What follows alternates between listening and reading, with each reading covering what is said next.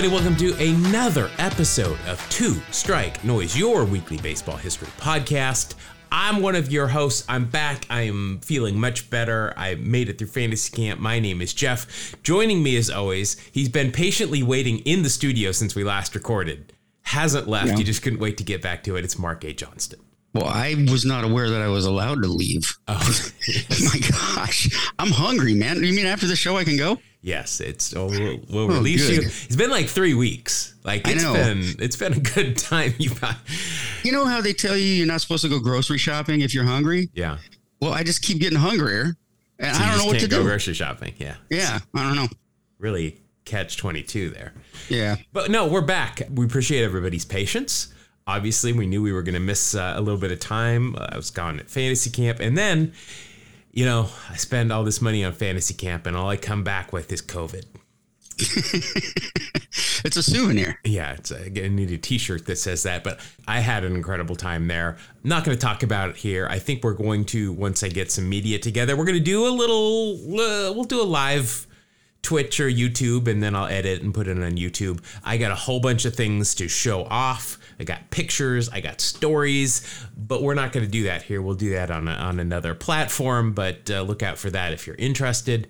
And just know that at about this time next year, I'm already signed up, so we'll have another little break. I'm going to go next year with you, and we're going to be on opposite teams. To the A's, okay, that's interesting. Yeah, why not? There are guys there in A's camp that immediately following the final day of our camp, they went to Peoria and we're starting the Mariners fantasy camp. Goodness gracious. Because Dave Henderson used to do this whole thing, and the A's and Mariners camps were together and they play each other. So these guys have been going for a long time. So they do one camp and then they go do the other camp the next week.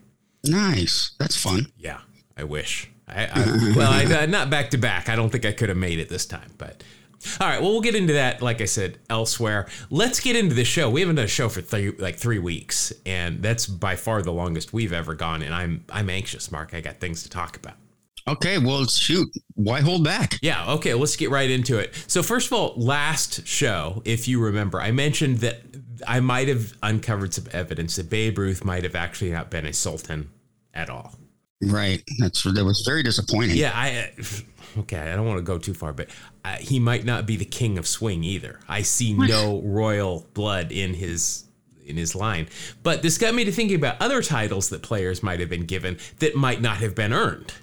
Jerry Brown, remember, middle infielder. Yes. He was called the governor. Yeah, I don't think he was ever elected. There was a Jerry Brown that I think was twice the governor of California, but that was a different one. So they really got him mixed up. Let's see. Sean Casey is known as the mayor. I have found no results of him winning any mayoral race anywhere. Guys. Denny Martinez, El Presidente. Oh, Sure. What? Where? What? Yeah. I figured Central America or something.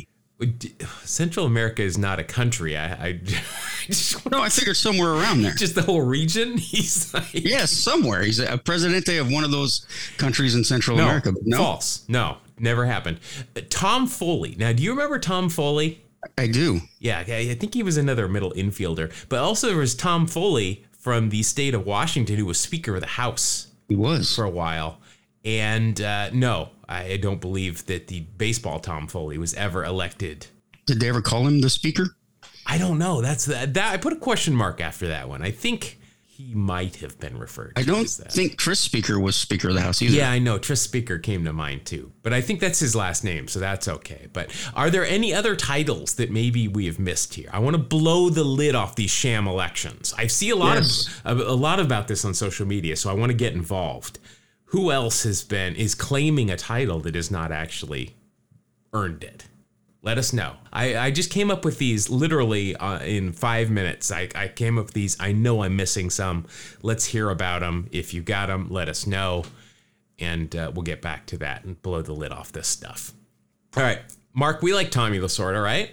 Absolutely. Yeah, well, we did an entire episode on him at one point. We did. And if you haven't heard it, I want you to do the 2 things. Hit stop, go back and listen to it, then come back. We'll wait. We'll wait. Go ahead. All right. I mean, I think the episode's like an hour long. So Jeff, don't talk because they'll keep listening. All right, so if you have listened to it, just fast forward an hour. We're just going to be quiet for about an hour and let everybody get caught up. Now, assuming that you're back, I've done some reading about the making of Naked Gun, the movie, which of course is a great baseball scene in it. It's a hilarious movie. It's a fantastic movie that just happens to have the entire last act take place during a baseball game. It's a movie based on an old TV series called Police Squad, and I found a cameo by none other than our guy Tommy Lasorda in one of the episodes. Nice.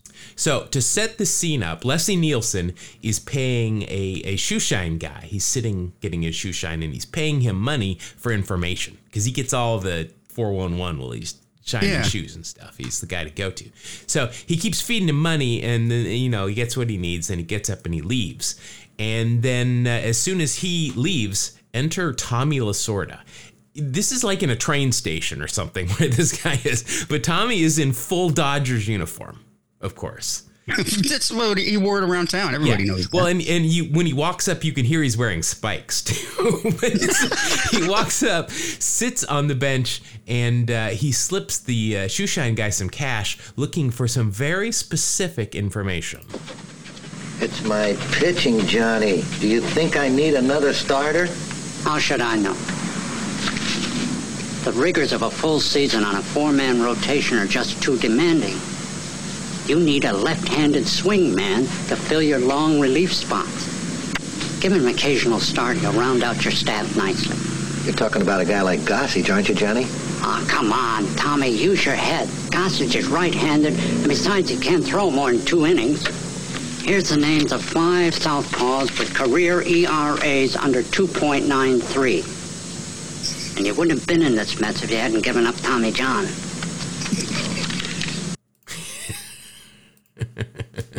That's awesome.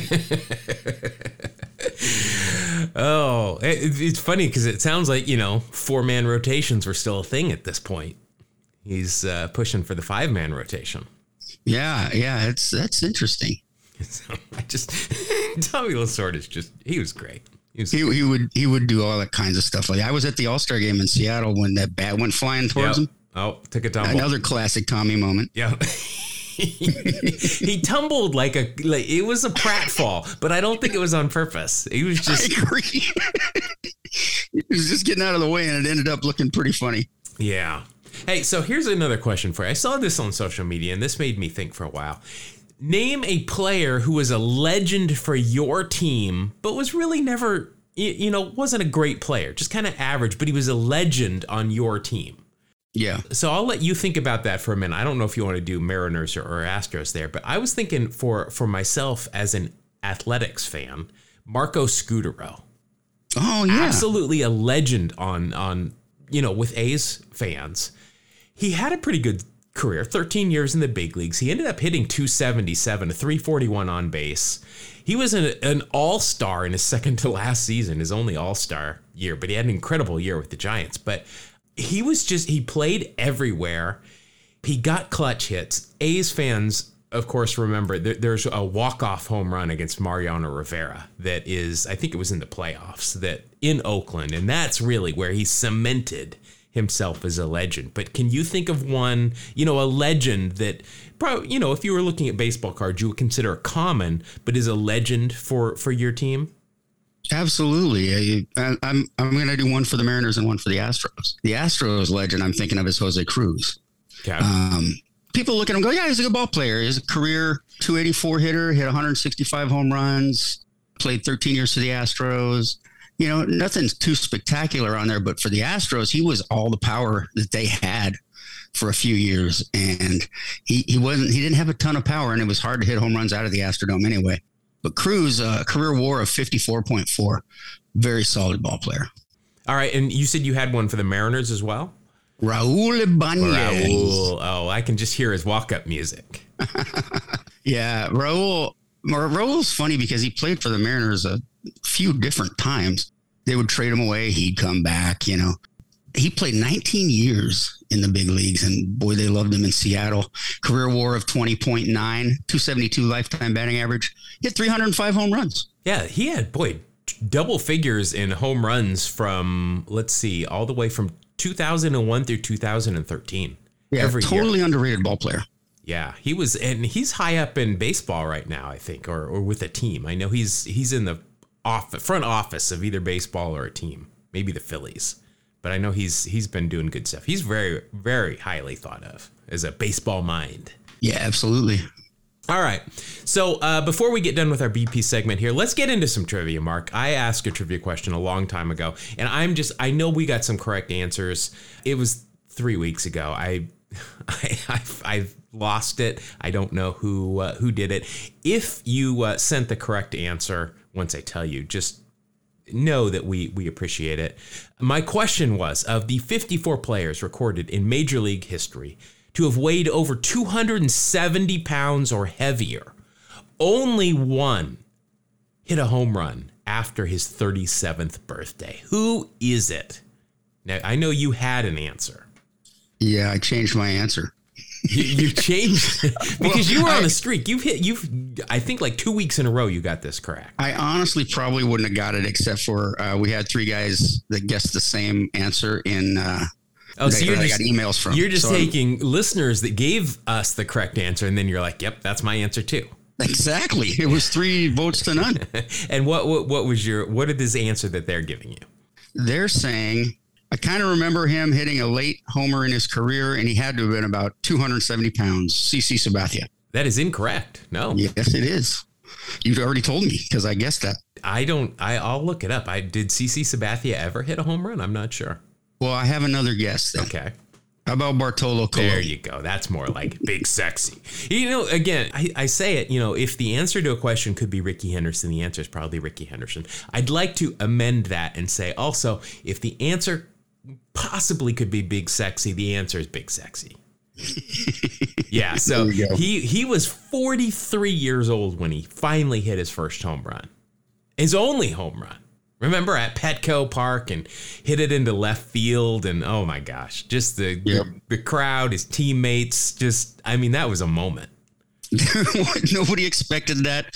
Nobody. He was the visiting pitcher. He was pitching for the Mets, and he was in San Diego, but everybody was happy about that. Even the guy that gave up the home run was impressed, Yeah, so I did some reading about Bartolo. He is supposedly still active. He said he is going to retire after the Caribbean season this year. But I know I went on his Instagram and he's still putting around doing anything related to baseball. He's written a book. The guy is he's just fun. Yeah, he's great. I just want to do a shout out for Tom Stanton and Mick Haupt, who got the trivia answer right via email. Congratulations to all involved. Let's just take a quick peek and see. Did CC Sabathia ever hit a home run? And the answer is he did. He hit, he hit 3. As a matter of fact, but he hit them his first one at age 24 and then 2 in one season at age 25. So I think you had everything right there except for the birthday part. All right, here is a trivia question for this week. Mark, we will give you the answer next week. Feel free to tell us if you know what it is. But which member of the 500 home run club has the most inside the park home runs? Ooh, that's good. Yeah, this is kind of tricky because next week I'm excited to talk about this because there were some circumstances here that helped this person. And the answer is not Bartolo Colon. He did not make the 500 home run club. But it also limits the number of answers because not that many people hit 500. But regardless, next week we will tell you for sure who did that. So if you want to tell us, you can reach us on social media, email. We've got phone numbers. We've got everything. We'll give it all to you at the end of the show. All right, Mark, that's going to wrap up this episode of Batting Practice. Let me tell you, batting practice helps. During fantasy camp, I got there early and I went and took cuts in the cages, helped me warm up. Helped me see the ball a little bit better eventually. And I ran into Ramon Laureano at the cage one day. So that was that was pretty exciting. Did he give you some pointers? I did not talk to him. He did not look like he wanted to talk. I mean, I don't think I have ever seen him smile, and he was not smiling. So I did not. But Nick Allen said hi to me. So that's nice. Got that going for me. Cool. All right, so let's get into the bulk of the show. We are doing, this is another Tales from the Dugout. We usually like to space them out a little bit more, but because of being sick, I really didn't get a lot of time to do a lot of work on the show last week. So we've just got some smaller, quicker stories. I feel like both of my stories, Mark, I kind of feel like Paul Harvey, like they're kind of, and now the rest of the story kind of. Good day. Good day. But, I was Australian there. I was like Crocodile Dundee for some reason, mate. Yeah, well, you can tell an Australian baseball story. They're in their playoffs right now in Australia. I have not looked. I know Josh Reddick was pitching in that league. Right, that's right. I wonder if that's on. Do you know if there's any place I can watch that? Previously, they showed a lot of games live on YouTube. You can still watch games, just not live on YouTube. But they do have a package you can buy and watch them live. They are streaming live games. You got to pay a little bit of money. It's not much, but the season's almost over. If you want to go and look, go and just Google it. I'm not, Thanks, man. Or Bing it. I don't care what you do. Ask Jeeves. Whatever. All right, Mark, I'm going to go first. I was doing some reading, and for some reason I stumbled across a name I hadn't thought about for a while. Margot Adams. Margot, yeah. Margot Adams and Wade Boggs in 1989. That was a big thing. Boy, before social media. This was, imagine social media in 1989 with this Margot Adams and Wade Boggs thing. It would have been huge. Oh, God. So something I did not know about Margot Adams, though, was that she also had an affair with Steve Garvey. Yeah, of course she did. I guess I'm an idiot for just not assuming that she and Steve Garvey had gotten along. She liked the ball players. Yeah, apparently, and they liked her. Oh boy, they did. Now, if you would have told me that she and Paul Molitor would have hooked up, I would have believed it as well, because apparently, she was prolific. Nick Cannon. I don't know. Maybe Nick Cannon and Margot Adams. There you go. I don't know. They're still together. I think Sean Kemp, the basketball player, has something like 42 children by 41 different moms. Yeah, he was very productive as well. He's prolific. He was good at some other things besides basketball, I guess. So now I did find this great quote attributed to Tommy Lasorda. Is Tommy Lasorda like our Pete Browning of this episode? Like he's just everywhere. Tommy Lasorda, when asked about the number of kids Steve Garvey he said, quote, "What's he trying to do? Become the father of the country?" Which was pretty clever. But now this did lead me down a rabbit hole of Wade Boggs stories, and I'm going to exclude the ones that include, a lot of beer on cross-country flights. Sure. Now, Mark, I think a lot of our listeners are of a certain age, generally around our age. I think Gen X is a pretty good description of our core audience. I know we have some older and some younger listeners that just love baseball and want to hear stories, and that's great. We don't play favorites. We try to celebrate baseball's entire catalog. But this is based in the 80s and 90s. One thing I remember about the late 80s and the 90s were 1976 or 1900 numbers. Oh, yeah. These were numbers you could call if you don't know about them. They cost a lot of money per minute, but you call them. A lot of them were adult oriented. I think they're still around. I don't know why anybody would be calling a phone number at this day and age, but if you've got a rotary phone, maybe that's what you do. And there were other numbers for other things that you could, now just find on the internet for free. So, Mark, who is a baseball player that you would think might have a 976 number in the late 80s? Late 80s. Late 80s. Who was a baseball player? And don't say Ricky Henderson. In this case, the answer is not Ricky Henderson. But who was a player that was just so full of himself and was in the news a lot in the late 80s that he might be like, hey, people might want to know what's going up with me every day. Going down, up, sideways, all that stuff. I got somebody, but I think he's in the wrong era. So I was going to say Manny. No, and I don't think Manny cared that much. I would be interested to know what is constantly going on in Manny's mind. That's exactly where I was going with it. But I don't think he cared to share that much. Yeah. So Jose Canseco, of course. Oh, of course. Yes. So you could dial 1-900-234-HOSE. For $2 a minute, you could figure out what's going down with Jose Canseco. He even made a commercial for it. Hi, I'm Jose Canseco, and I want to talk to you. So call 1-900-234-JOSE. I'll give you the latest scoop on baseball and my personal life. If you want to know if I use steroids, how fast I drive, or about why I was carrying that gun, call 1-900-234-JOSE. Why I was carrying that gun. I was wondering. I mean, this number does not surprise me. What about somebody a little bit less Jose Canseco-ish that also had a 900 number? Would you believe Wade Boggs had a number? Wade Boggs had a number. Is that how he met Margot? I don't know, but he had a pay line that you could listen to him prattle on about batting, fielding, base running, and diet and exercise tips. Oh, now, lots of chicken. Yeah, when I think of fielding and base running, first of all, Wade Boggs top of the list. I'm going there. No question about it. He's first guy I'm going to. Yeah, that's what he was known for. Yeah. Now, diet tips from Wade Boggs, I think this line was just paid for by Big Poultry. They're just like, eat chicken. That's all he's going to say. He's going to tell you to buy his chicken cookbook. Like, what tips is he going to give you? Don't swallow the bones? I don't know. Chew thoroughly. Now, speaking of phone numbers, though, don't forget, we have one. And get this, it's free. It's not $2 a minute. Although... Not yet. Yeah, not yet. Let's wait for it to really catch on. Maybe we should start leaving things like how fast we drive. Hint, not very. Do we do steroids? I mean, look at us, obviously. And why were we carrying guns at any point? We'll tell you. Why were we? And maybe we'll give some diet and exercise tips. You don't know. You got to call to find out. But you can call and leave us a number. Now, again, we've got this number. We're coming up on our 200th show, so we've got, we want you to leave something for us to use. You can call us at 607-216-8811. No dollars per minute, completely free.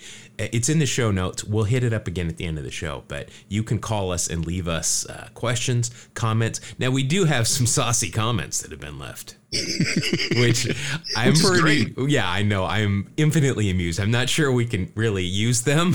But if you want to do that, that amuses me. So you can call and leave us what you really think about us as well. But Mark, hey, how about you? You got something you want to talk about? Yeah, I was going to talk about a guy named Pud Galvin a little bit. Pud. Yes, which of course stood for Public Utilities District. Yeah, well, yeah. Actually, do you know what it stood for? It was Pudley. His full name was Pudley, right? No, it's because he reduced batters to pudding. Well, now I like Pud. I like the nickname Puddin. Puddin. Puddin Galvin. That would have been all right. Yeah. Yeah. Well, Pud had a heck of a career. One reason I really like Pud Galvin is because he's the same height and weight as me exactly. Wow. Yeah. And he won 365 games. So that's 365 more than I won in the big leagues. But if you had played in his era, you very well could have been competitive. It's possible. So his best year was 1883, where he was 46-29 with a 2.72 earned run average. Wow. 75 games started, and only completed 72 of them. And a measly 5 shutouts at that. And he accepted a paycheck? Jeez. Yeah, you believe that guy? Yeah, and that was on pace to his 656 and 1/3 innings that he pitched, facing 2,741 batters in one season. Jeez. Now, in 656 innings, he only struck out 279, but he only walked 50. Wow. And it was not a home run era, but in 656 innings, you would think he'd give up more than 9 home runs. He gave up 9 that year. Wow. Pretty impressive. So why am I talking about Pud Galvin? Pud Galvin, he was, as far as I could find, the first guy to actually juice. What? Yeah, I kid you not. He started getting older and looking for something to help, and he found this substance called the brown Sicard elixir. The brown stuff, as opposed to the clear stuff? The brown Sicard. Now, brown Sicard elixir was made out of goat testicles. And so the ingredient that they were going for was testosterone. Okay? So he used these performance enhancers, got a little bit better. But in looking at it now, it doesn't really look like that was something that could have helped him. It was probably all in his head. As far as I know, he is the only baseball player I know that injected himself with goat testicles. Kind of funny, the media, how much they hate, and so do we, steroids in baseball. But back then, it was a big deal. They were like, look at Pud Galvin. He's revitalized his career. Everybody should be taking this elixir. How come our hometown 9 isn't taking this elixir? Everybody should be shooting this up. It was probably like 90% cocaine, too. Let's be honest. Who knows back then? But Pud Galvin still in the Hall of Fame after taking goat testicle elixir. Now, I am reading something here about Brown Sicard that says it's monkey testosterone. Well, it could be. This is a few years ago. And all I can think of is that scene from Indiana Jones where they're eating monkey brain. And I'm wondering if that's how he ingested this. Was it a shot in the butt, like, Jose, or was it monkey brains? Or was it Rocky Mountain oysters? We got a lot of questions going on here. Yeah, lots. I think Pud might have referred to the juice more than the pudding. Pud Galvin, juicer. But heck of a career, and it makes me wonder if I had shot up some goat or monkey testicle juice. Not too late, I could have been good since I'm the same size. Not too late. Yeah. All right, well, I got one more thing here. Mark, do you remember a pitcher from the 2000s? His name was Kyle Denny. Sounds familiar, but I couldn't tell you who he played for. Yeah, I'd never heard of this guy. He didn't play for long. But Kyle Denny was born in Prague. Prague, Oklahoma, of course, but Prague nonetheless. He is the second professional baseball player to hail from Prague, the first being the greatest athlete, all-around athlete, I think, of all time in Jim Thorpe. So no pressure there to live up to Jim Thorpe from Prague, Oklahoma. But let's see, Kyle came up with Cleveland in 2004. He only pitched in 4 games. They were all starts. He went 1-2 with a 9.56 ERA, gave up a lot of hits. I'm not going to lie. He gave up 32 hits in 16 innings. The next season, while down in the minors, he was hit in the head on a line drive comebacker, fractured his skull, pretty much ended his career. He came back a little bit, but he couldn't pitch very well after that. But during those 4 games in the show, something happened that led us to be talking about Kyle Denny still today. It happened in 2004 as Denny was on the Cleveland bus, departing Kauffman Stadium following a game against the Royals. Somehow a gun was fired. Not sure where, not sure if the Cleveland bus was the target, but this is America. Guns. Anything goes. So this bullet tears through the side of the bus and hits Denny in the calf. Oh, jeez. This is serious stuff. Somebody has fired a gun. It has hit somebody in the leg. An innocent person. It's hit them. But Denny walked away from the incident with only a scratch. So, Gotta ask, was Kyle Denny wearing Kevlar pants? I remember something about him in the Kevlar. Yeah. Yeah. Is Kyle Denny actually Superman? Maybe he is Kevlar. Is Kyle Denny a ghost? Is this like a spoiler alert? The M. Night Shyamalan movie about ghosts. Sixth Sense. Sixth Sense, yeah. Spoiler, and I'm sorry, I have not seen the movie, and I already know, so I'm sorry, not sorry for that spoiler. But surprisingly enough, none of these are true. Fortunately for Denny, back in 2004, rookies in the big leagues were still subjected to a form of hazing that has been not completely eradicated by MLB today, but there are rules in place. But often on one trip a season, rookies at this point were forced to dress up as women because apparently that is the most degrading thing you could possibly do at that point. I've seen pictures of this back in the 80s. This was a big thing. In the 90s, it definitely was. It was a big thing for a long time to do this. They still do it today, but one rule has been put in place is that you can't dress up as a woman. So it's like large dudes dressed up in kids' Halloween costumes. No more sexy nurse or sexy construction worker, but instead it's, a 6'3", 220 guy dressed up as Bob the Builder or the Hamburglar, something like that. I saw about a 6'5" guy at one of my conventions that was dressed as Strawberry Shortcake. So yeah, listen, if you choose to do that, that's great. But to force somebody to do it thinking it's degrading, 100% on board why this has been, kind of tampered down a little bit. So, but in 2004, it was still the Wild West. So Kyle Denny was dressed up. This happened to be one of those trips where all the rookies were dressed up, and he was dressed up as an iconic USC song leader. So if you know what USC song leaders dress like, first of all, congratulations, because that's a great memory. It's a good thing to have up top there. So they traditionally, they have a white USC sweater on, a very short skirt, and knee-high white leather boots. Very thick leather boots, in fact. So thick that they actually stopped the bullet, and Denny walked away with only a scratch. Wow. Yeah. Okay. So I could not find anything else about this. I don't know if they found out who shot the bullet. Were they aiming at the Cleveland bus? Was there a grassy knoll anywhere around there? Is Denny now a big USC fan? I don't know. But I think this will go down with like Babe Ruth's called shot as one of baseball's greatest unsolved mysteries. That's crazy. So if you have any information about this, by the way, if you heard a shot come from somewhere, if you saw somebody running away, if the FBI and CIA were, lurking around, if Roger McDowell was anywhere, let us know. Mm-hmm. We need to get to the bottom of this. We will protect your identity. Call us at 607-216-8811. If you're the shooter, we want to talk to you. Yes, we'll do the voice. We'll disguise your voice. Oh, yeah. This is a thing. Yeah, we'll guys. get one of those voice disguisers. Yeah, definitely need to give us a call. I wanted to talk real quick about the pretzel curve, which was a pitch thrown by my newest favorite nickname, Charles Pretzels Getson. Ah, yes. You gotta love the name Pretzels. Pretzels.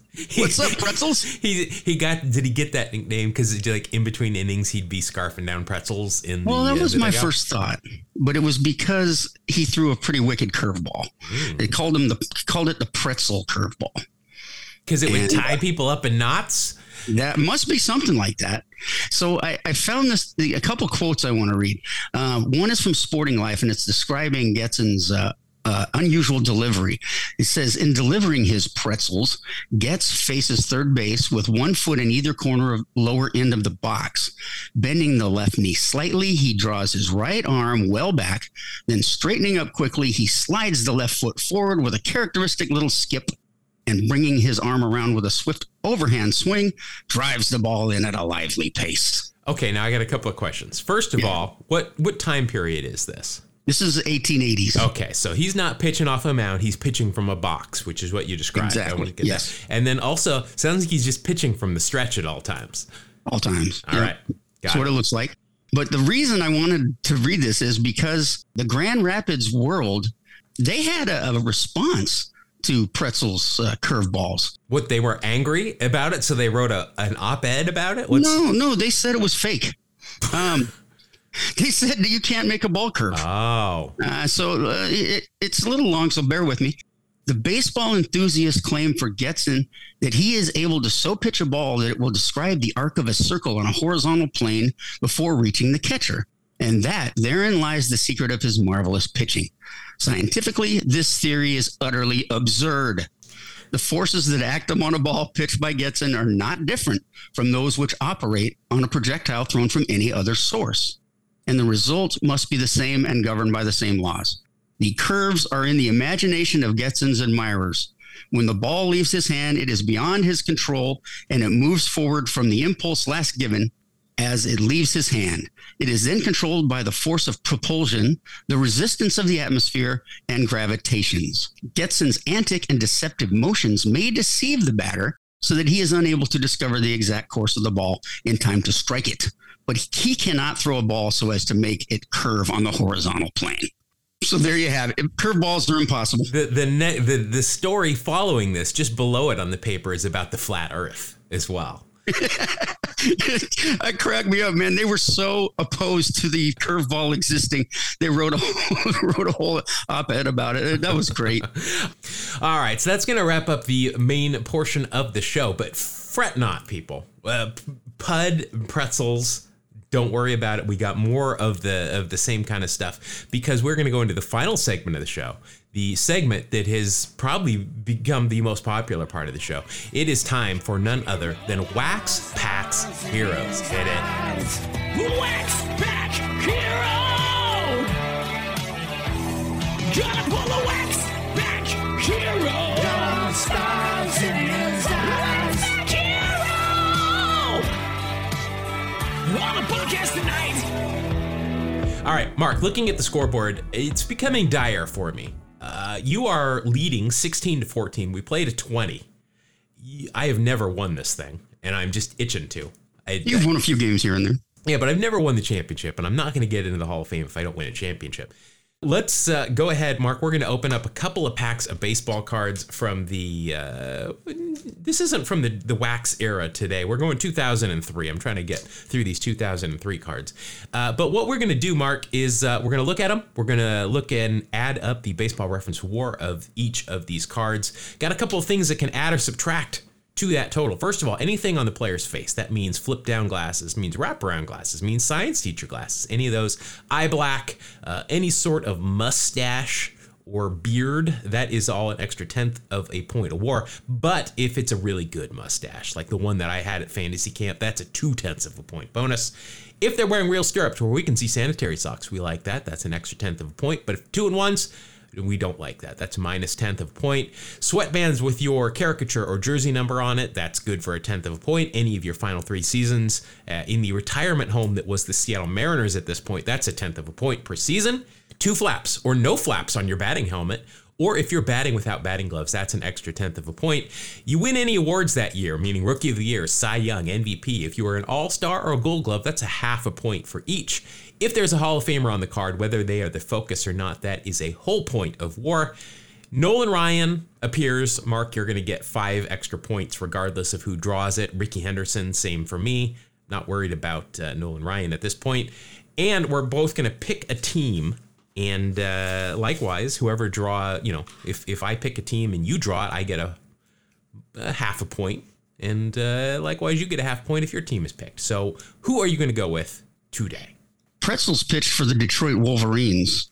So I guess I'll go with the Tigers. Nope. Oh, okay. I thought you were going to go with the Wolverines. I felt pretty good. Like you weren't going to pull a Wolverine. Yeah, I was pretty positive I wasn't going to get a Wolverine. All right. Well, the Tigers... I am going to, just for fun, I'm going to go with the Seattle Mariners. Ooh, nice. Simply in honor of you. I appreciate the honor. Yeah. All right, Mark, so I got 2 packs here, one in my left hand, one in my right hand. Which one would you like? Going right. Going right. All right, I'm going to, did I win? I don't remember if I won. I remember I was going first for a little bit there, and that was helping, but I'm going to have you go first again. So okay, visiting team. Yeah, I'm going to have you go first here. All right, Mark. So let's get underway here. Your first card is a postseason highlight from, I guess this would be 2002. It is it's Adam Kennedy's 3-run homer lifts Angels. Adam Kennedy, over Game 5 versus the Twins. The Angels won 13-5, so it seemed like it was a walk-up. Kennedy went 4 for 4 with 3 home runs, 5 RBI. That's pretty well. Okay. I'm going to go ahead and say that he's the reason why they won that game. Yeah. This is cool. They've got the entire box score on the back of the card here. Wow. Adam Kennedy became the 6th player to hit 3 home runs in a postseason game, propelling the Angels into the World Series. All right, let's see. Adam Kennedy played for 14 years in the big leagues, including his second to last season was with the Mariners. I do not remember that. I kind of remember that. Well, it's going to help you out. Yeah. Good for him. Let's see, though. In 2000, and what are these cards? 2003 with Anaheim. Let's see. He hit 269, 344 on base. That's pretty good. 13 home runs, 49 RBI, 22 stolen bases. And then OPS of 98. And all of that will, a WAR of 3.5. He is, he's got some eye black, and he played for the Mariners. So that will be a 3.7 right out of the gate. Very nice. That's not a bad haul. Didn't expect that. No, that is pretty good. Oh, he was first of all, first round pick by the Cardinals in '97. He was traded with Kent Bottenfield to the Angels for Jim Edmonds. So that's how Edmonds got to the Cardinals. All right, so good start for you there. Your next card, you got all these inserts now. You've got a Sporting News All-Star. It is here with the Red Sox. It's Derek Lowe. Derek Lowe did not have a bad career. Played for like every team. But I believe he started with the Mariners because I remember him in AAA. Yeah, looks like he came up with the Mariners. Overall, 17 years in the big leagues. Red Sox, Dodgers, Atlanta, Texas, Cleveland, New York, and Seattle. Overall, he came in third in the Cy Young voting in 2002.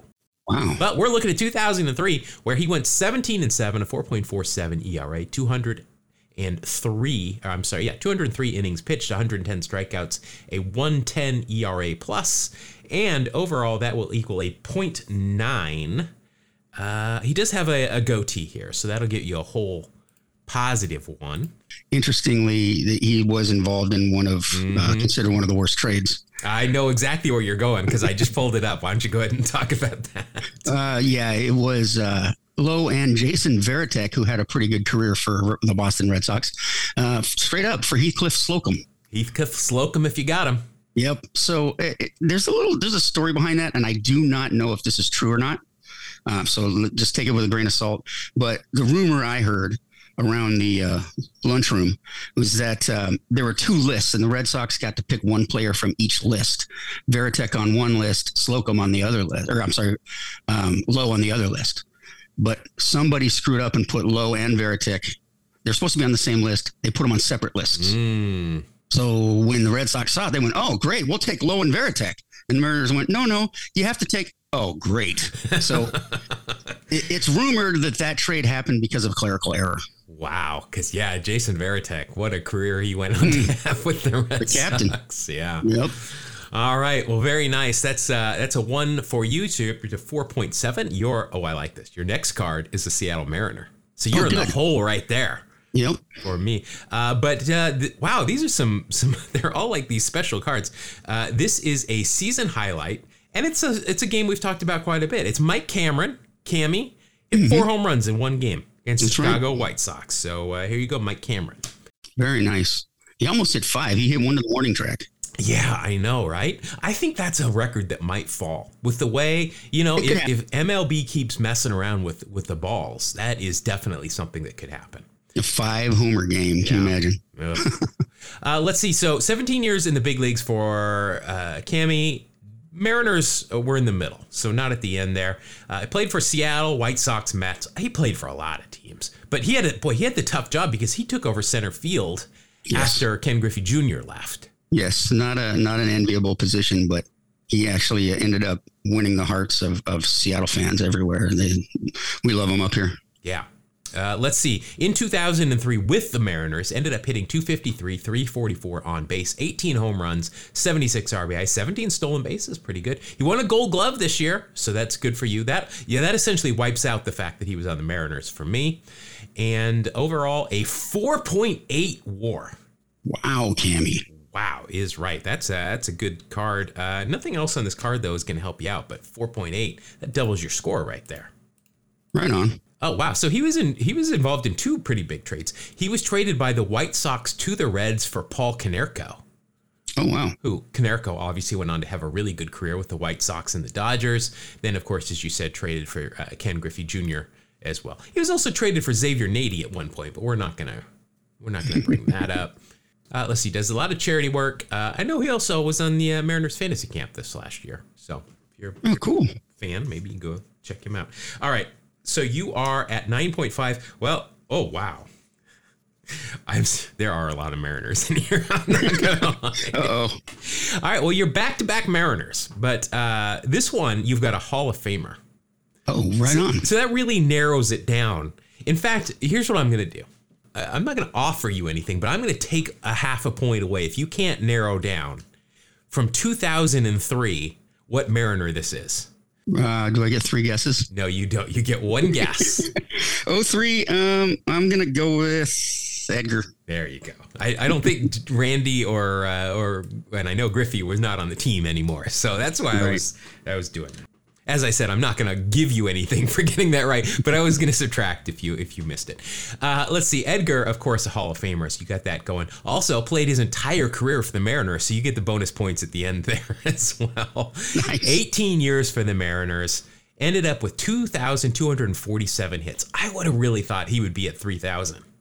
It's kind of, I mean, he's really 700 hits away. That's a long ways away for such a great hitter. Yeah. But I guess shows how hard it is to get 3,000 hits. Yeah. Lifetime average 312, 418 on base lifetime. That's higher than Ricky Henderson. Amazing. Yeah, that is incredible. Let's see. In 2003, he was an all-star as well. Very nice. 24 home runs, 98 RBI. 294 average, 406 on base at age 40, a 141 OPS plus, and that is good for a 3.3 WAR. Wow. So he does have eye black on here as well. So he's a Hall of Famer. So that'll be 4.3. The eye black will be 4.4. All-star and an all-star. So that'll be 4.9 minus the Mariners. So you'll still get a 4.5 out of him. That's awesome, Edgar. Thank you, Edgar. Edgar coming up clutch once again for you. As always. Amateur free agent, not drafted. Wow. Edgar Martinez. All right. So now I picked the Mariners. Now, again, I did not see these cards beforehand, but your next card is a Seattle Mariner. Goodness sakes. It's not really helping me. You're at 14 even already. Yeah. Next, though, we've got a guy. We talked about him a couple episodes ago, and I think we talked about how he was acquired by the Mariners. It is Jeff Nelson. Oh, yeah. We did talk about Nelson recently. Now, I thought Nelson, for some reason in my head, Jeff Nelson's a lefty, but he is definitely not. He's a righty. Yep. He is a tall guy, 6'8", 225. 15 years in the big leagues, 8 with the Mariners, 6 with the Yankees, Texas and the White Sox in there as well. 4 times he won a World Series. That's not a bad thing. Yeah, all of course with the New York Yankees. None with the Mariners, as you can guess. Wow, 2.65 career playoff ERA. That's pretty good. Not bad. Let's see. In 2003, he split time with the Mariners and the Yankees. He went 4-2, 3.74. ERA, 68 strikeouts in 55 innings. That is good for a 117 ERA plus. And overall, that is a 0.6 WAR. He's got a mustache. Always had a mustache. So that'll be a 0.7 for you there. And, he also, second to last, he came back to the Mariners. His second to last season. So you'll get a little half a point for there. Oh, but then I forgot I got a minus half a point because he's the Mariners. So there you go. Yep. Yeah, he's got a lot of things going on. He was traded with Tino Martinez and Jim Messier to the Yankees for Russ Davis and Sterling Hitchcock. Russ Davis and Sterling Hitchcock, who both played. They were okay. Yeah, they played for the Mariners. They were okay. Also traded, then he came back to the Mariners and he was traded to the Yankees for Armando Benitez. Remember when Armando Benitez was on the Orioles and he hit Tino Martinez in that huge brawl between the Yankees and the Orioles? And then he gets sent, or then he ends up on the Yankees. Must have been a fun conversation that first day there. Next, we go from one of your favorite teams to your other favorite team. It is pitcher for the Astros, Wade Miller. Wade Miller. Boy, I'm drawing a blank here. I remember the name just because he was in the National League when I was in Atlanta. Let's see, 9 years in the big league, 6 with Houston, 2 with the Cubs, and then 1 with the Red Sox. In 2003 with Houston, he went 14-13 with a 4.13 ERA, 187 innings, 161 strikeouts, a 1.06 ERA plus, and that is a WAR of 1.3. Not bad. I'll take that. I mean, it's pretty good. Wow, there is really nothing that strikes my fancy here about Wade Miller. He does not have an IMDb page. He was not a first-round draft pick, and he was not traded for anybody. He played ball at Alvernia University in Reading, Pennsylvania, and he was inducted into the Reading Baseball Hall of Fame. Now, I'm pretty sure that's Reading, and I don't want to. I mean, we got emails when I mispronounced Dunedin. Oh, so I read it properly. Reading, Pennsylvania. I just want to make sure, and maybe you're right, but I'm pretty sure it's Reading. So he is in the Reading Hall of Fame. So give him that. All right. It's it's not a huge building. No points, but yeah, okay. All right, so you're at 16 even. You got 3 cards left here for the Baltimore Orioles. This is a good looking card. Melvin Mora. Oh, sure. Melvin Mora. Let's see. Melvin Mora from Venezuela. 13 years in the big leagues. Really played everywhere on the infield specifically, but first couple of years he played everywhere. It looks like a phone number here on the position column. But 2003, good news for you. It is one of his 2 All-Star seasons. This is right. It's steroid era. I'm not going to lie. 2003, 4, and 5. He got MVP votes the next year. With a 419 on base and a 340 batting average, 27 home runs and 104 RBI. Wow. But in 2003, what we're looking at, 317 average, 418 on base. He did not play the whole year. He was hurt. 15 home runs, 48 RBI, a 143 OPS plus, and that equals a 4.7 WAR plus an All-Star. So that'll be a 5.2. Okay, did not see that. And he's got eye black, so that'll be a 5.3. Out of Melvin Mora. But again, now I'm not saying anything, but this is prime Yes. era where some other stuff. We all know what you're insinuating. Read between Here's something the lines. interesting, man. He said his most embarrassing moment as a player in his rookie year, he didn't know a whole lot of English. Bobby Valentine, who, by the way, another great show to listen to of ours. Yeah. Bobby Valentine sent him to left field, or sent him out to second base, and he ran to left field. So kind of got that wrong. That's going to be embarrassing when the left fielder then shows up. He's out there wondering why Bobby Valentine's got 2 left fielders. This guy's a dead pull hitter, righty. See, the shift. More analytics way back then. That's right. There you go. All right, you're at 21.3. Your second to last card. Hey, Jose Cruz Jr. Hey, Junior, yes. Here he is with the Blue Jays. Of course, Jose Cruz Jr. also played for the Mariners, came up with the Mariners. Let's see, in his 12 years, and of course, he is the son of Jose Cruz, also the nephew of Hector and Tommy Cruz, who also played in the big leagues. Okay. Let's see, that was in the 70s.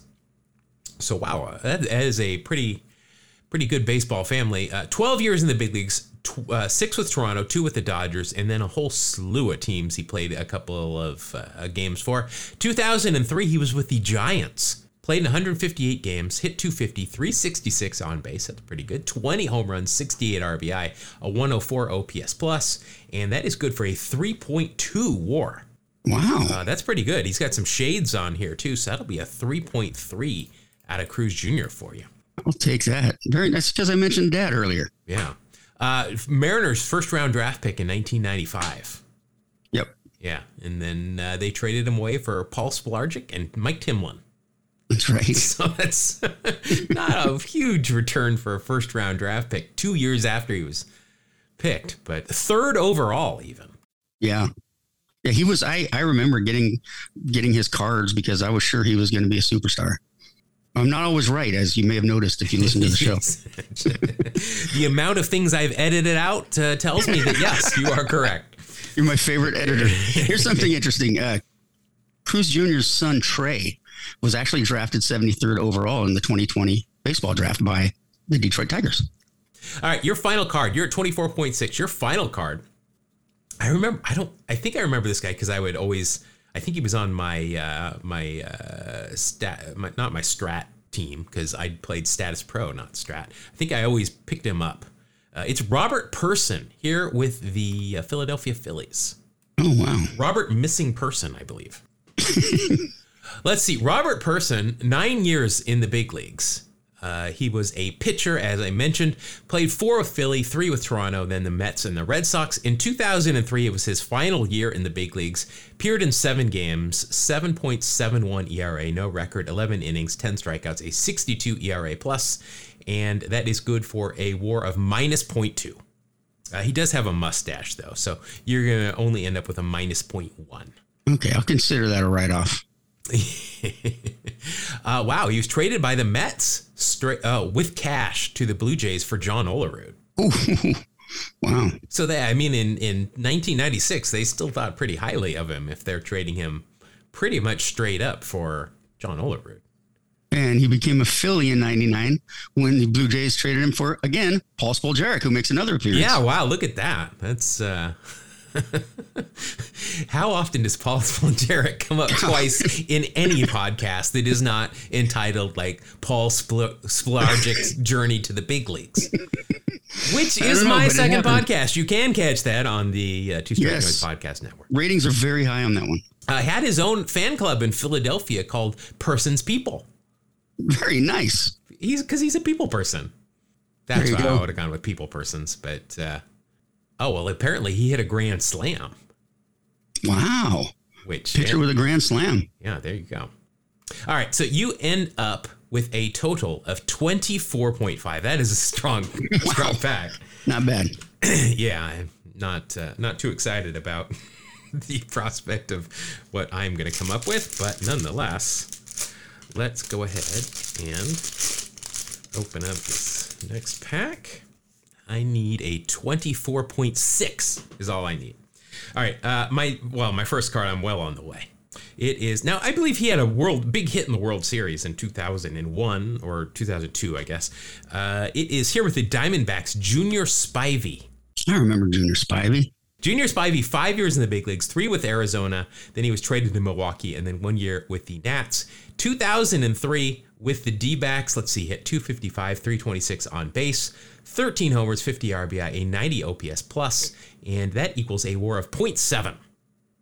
He does have some eye black on, so that'll at least be a 0.8, but that's not much of a help. Well, I mean, it's something. Drafted in the 36th round. Wow. I was drafted in the 37th round. Yeah, he made it to the big leagues. I mean, like Mike Piazza, he's anything. Baseball's a crapshoot when you draft anybody. Yeah. But, next card is a Mariner. Oh, another Mariner. Jeez. I know. These packs are crazy. It's like they're branded towards Mariner fans. Let's see. So this guy was at Padres fantasy camp. I know this because I stopped at Padres fantasy camp, and I never knew he played. He played like 50 games for the Padres in his entire career. I'll tell you that as soon as I look it up. But here with the Mariners is Brett Boone. He was in fantasy camp? Padres fantasy camp. That's what I was told. I did not see him while I was there, but he did play. Let's see, one season, 2000. He played for the Padres. That was it, and it was just an okay season for him. But okay, I'd still like to talk to Brett Boone. Let's see, 2003. So first of all, he's with the Mariners. That's good news. That's the team I picked. He was an all-star this year. He won a Gold Glove this year. He got MVP votes this year. And he was a Mariner in two of his final last 3 seasons. So this is stacking up pretty good. 14 years in the big league, 7 with the Mariners, 3 with the Reds, then the Twins. Wow, that 14 games with the Twins his final year. I don't remember that. But I didn't remember the Padres either. Let's see, 2003, he hit 294, 366 on base, 35 home runs, 117 RBI, 16 stolen bases, only caught thrice. Wow. 144 OPS plus, and all of this equals a WAR of 5.9. Wow. Now, let's see. All-Star, Gold Glove, that's a whole point right there. He's on the Mariners, that's another half a point, so that's 1.5. So that will be 7.4, plus he's got flip downs. That is a 7.5 point card for me. Man. Brett Boone's my new favorite Mariner. I guess so. Obviously, Brett comes from a big baseball family. Oh, yeah, he sure does. Wow, so this is how he got to the Reds. He was traded for a package that included Dan Wilson, who is, I mean, when you think of Dan Wilson as a Mariner, that's who he played for. He was traded a lot for a lot of names. Denny Nagel, Michael Tucker, Ryan Klesko, Wally Joyner, Reggie Sanders, Kilvy Alvarez. I mean, that's a lot of guys that he was traded for that we like to remember, those kind of names. Absolutely. That's cool. The Boone family, by the way, are descendants of pioneer Daniel Boone. I think we mentioned that, yeah. So get this. Brett Boone, sometimes in major league lockers, there's usually 1 or 2 lockers that are bigger than the rest. And that's generally where, the superstar gets that because there's more media and they're the superstar, so they get more room. Brett Boone took up 3 lockers when he was in Cincinnati. One of them was simply for bats. He had hundreds of bats in his locker. That's, my gosh. He had just a locker just for his bats. All right, so I'm at 8.3 after 2 cards. Next, I have got a Toronto Blue Jay, Kelvin Escobar. Not Scarface, but this is Kelvin Escobar. 12 years in the big leagues, 101 wins in his career in 12 years. That's pretty good. 7 with Toronto, 5 with the Dodgers. In 2003, he went 13-9 with a 4.29 ERA, 180 innings pitched to 159 strikeouts for a 110 ERA plus, and that is good for a WAR of 3.3. And he's got a mustache, so I'll take that, 3.4. Wow, get this. Cousin of Ronald Acuna Jr. No kidding. Cousin of Vicente Campos, cousin of Alcides Escobar, cousin of Edwin Escobar, and nephew of Jose Escobar. Wow. That talking about the Boones being a big baseball family. I mean, that's a big family, but Alcides and Ronald Acuna Jr. are some, I mean, especially Acuna for sure. Jr., that's some big names there. This is why I like to open different years, because, if we're just sticking to wax packs, we're never going to get Kelvin Escobar and find out that he's related to That's true. these guys. So I am at 11.7. I'm doing pretty good so far. Next, we've got a twin. This guy was pretty good. I mean, he was really good for especially for the Twins. Here, third baseman Corey Koski. Oh, yeah. No, he was a good ball player. I think he's one of those guys that was really good, but never, he was never a superstar. He's never an all-star. Never, thought of as one of those top guys, but he played 9 years in the big leagues, 7 with the Twins, third baseman at the hot corner there. In 2003, he hit .292, had a .393 on base. Wow. I mean, that's really good. 131 games, 14 home runs, 69 RBI, 11 stolen bases. Wow. Not bad. 122 OPS plus. I mean, this is 22% better than the average player on this year, and just no recognition. So let's see, that equals a 4.2 WAR. I mean, 4.2 is, wow. That's a really, he had a 6.3 WAR in 2001. That's amazing. Yeah. Yeah, he was a good ball player. He really was, apparently even better than we remember. So let's see, that is a 4.2 WAR. He does have eye black and a mustache here as well. So that'll be a 4.4. Man, chipping away. Yeah, I'm getting some, I'm being consistent here. I like it. A 26th round pick. All right, so I'm at 16.1. There's a name I haven't heard for a while. Pitcher for the Rays, Ryan Roop. Ryan Roop. R-U-P-E. Yeah. Let's see. Ryan Roop played for 5 years in the big leagues, 4 with the Rays, 1 with the Red Sox. That final year was with the Red Sox in 2003. Only 4 games, 1-1 with a 6.3 ERA, a 76 ERA plus, and a minus .2 WAR. Now, I just said I was being consistent, and then this happens. Nothing else is going to help me out on this card at all. Ryan Kitman Roop. His middle name is Kitman. I don't think I've ever met anyone with a middle name Kitman.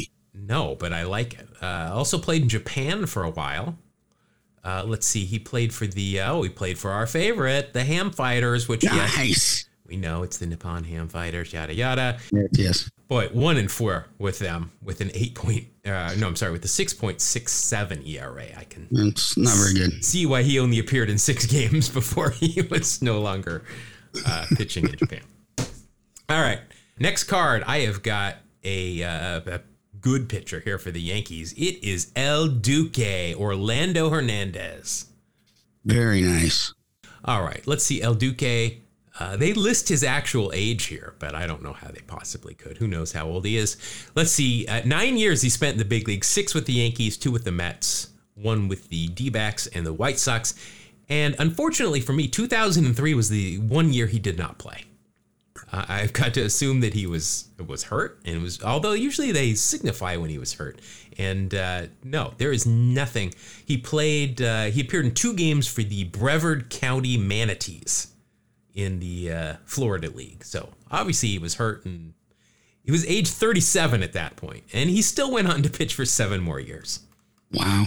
I think we've talked about Orlando. Well, I know we have, because all his links are purple here in my browser. So that'll do it. That'll show you. Yeah, absolutely no help for me, though, unfortunately. We go from one Yankee to another one. I remember this guy. This guy was a good middle reliever, Ramiro Mendoza. I believe, he gets some spot starts too, but Ramiro Mendoza. I don't remember a lot about Ramiro. Let's see. Ramiro El Brujo. No, it's El Brujo is his nickname. Brujo. I do not know what that means. I'm going to assume it means, well, I would think it would mean the burrow, but I would think that would mean it would be El Burro.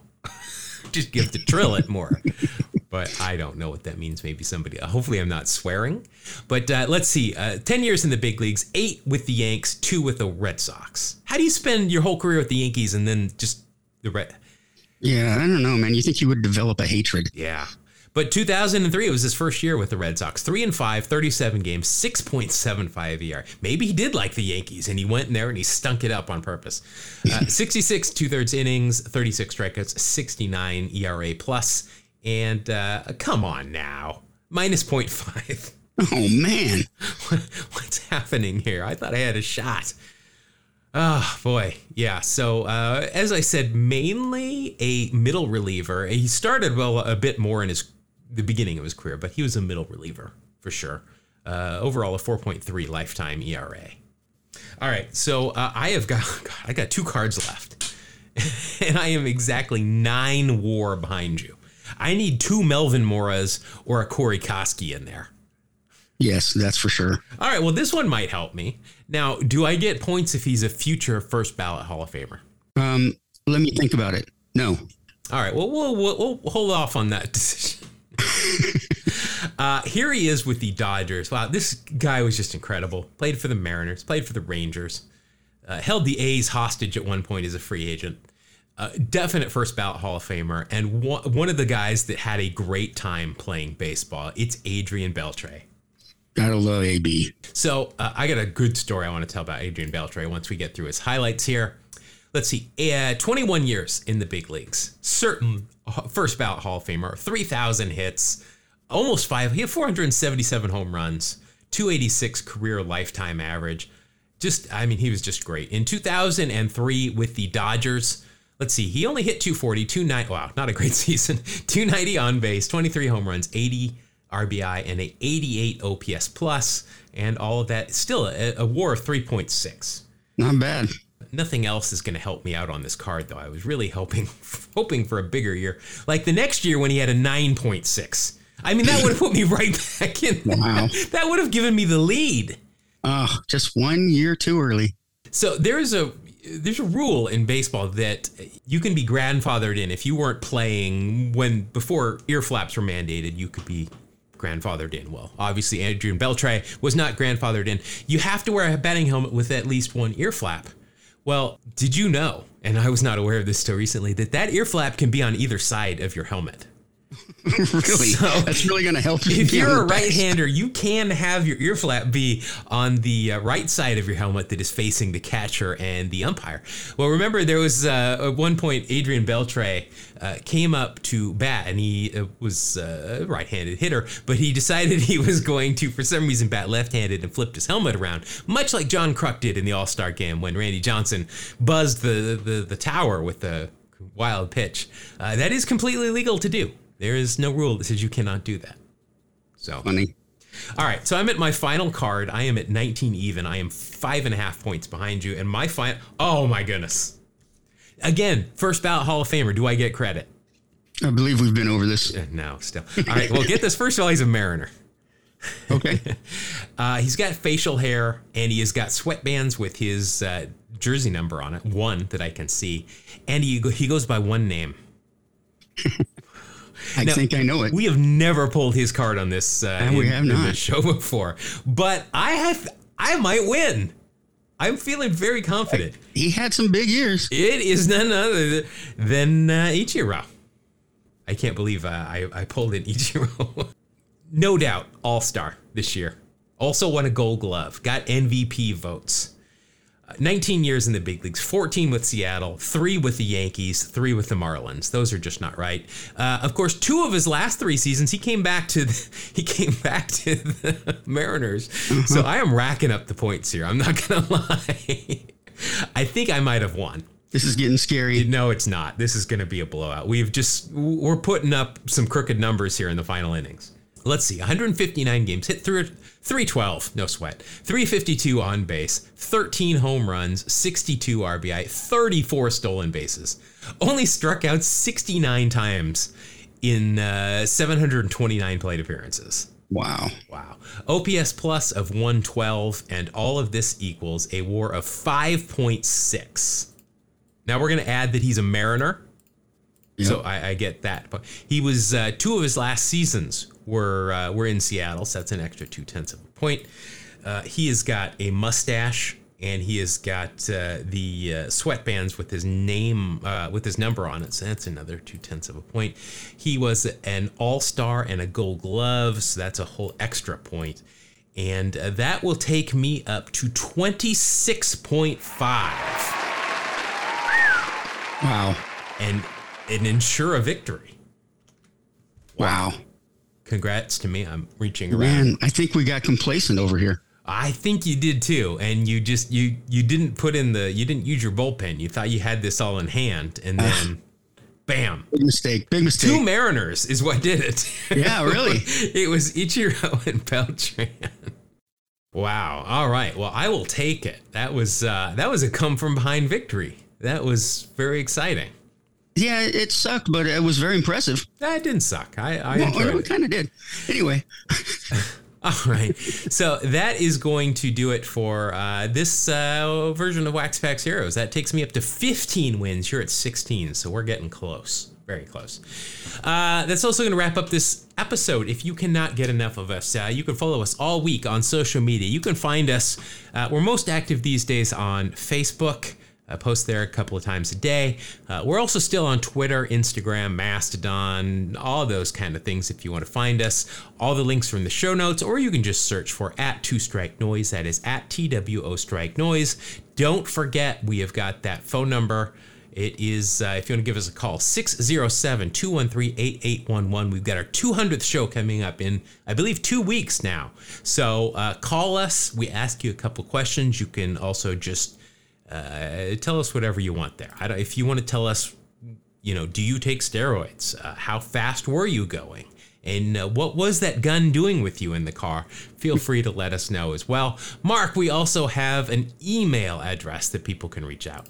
Yes, you can send us electronic mail at 2StrikeNoise, spell it out, TWO Strike Noise @gmail.com. We look forward to your correspondence.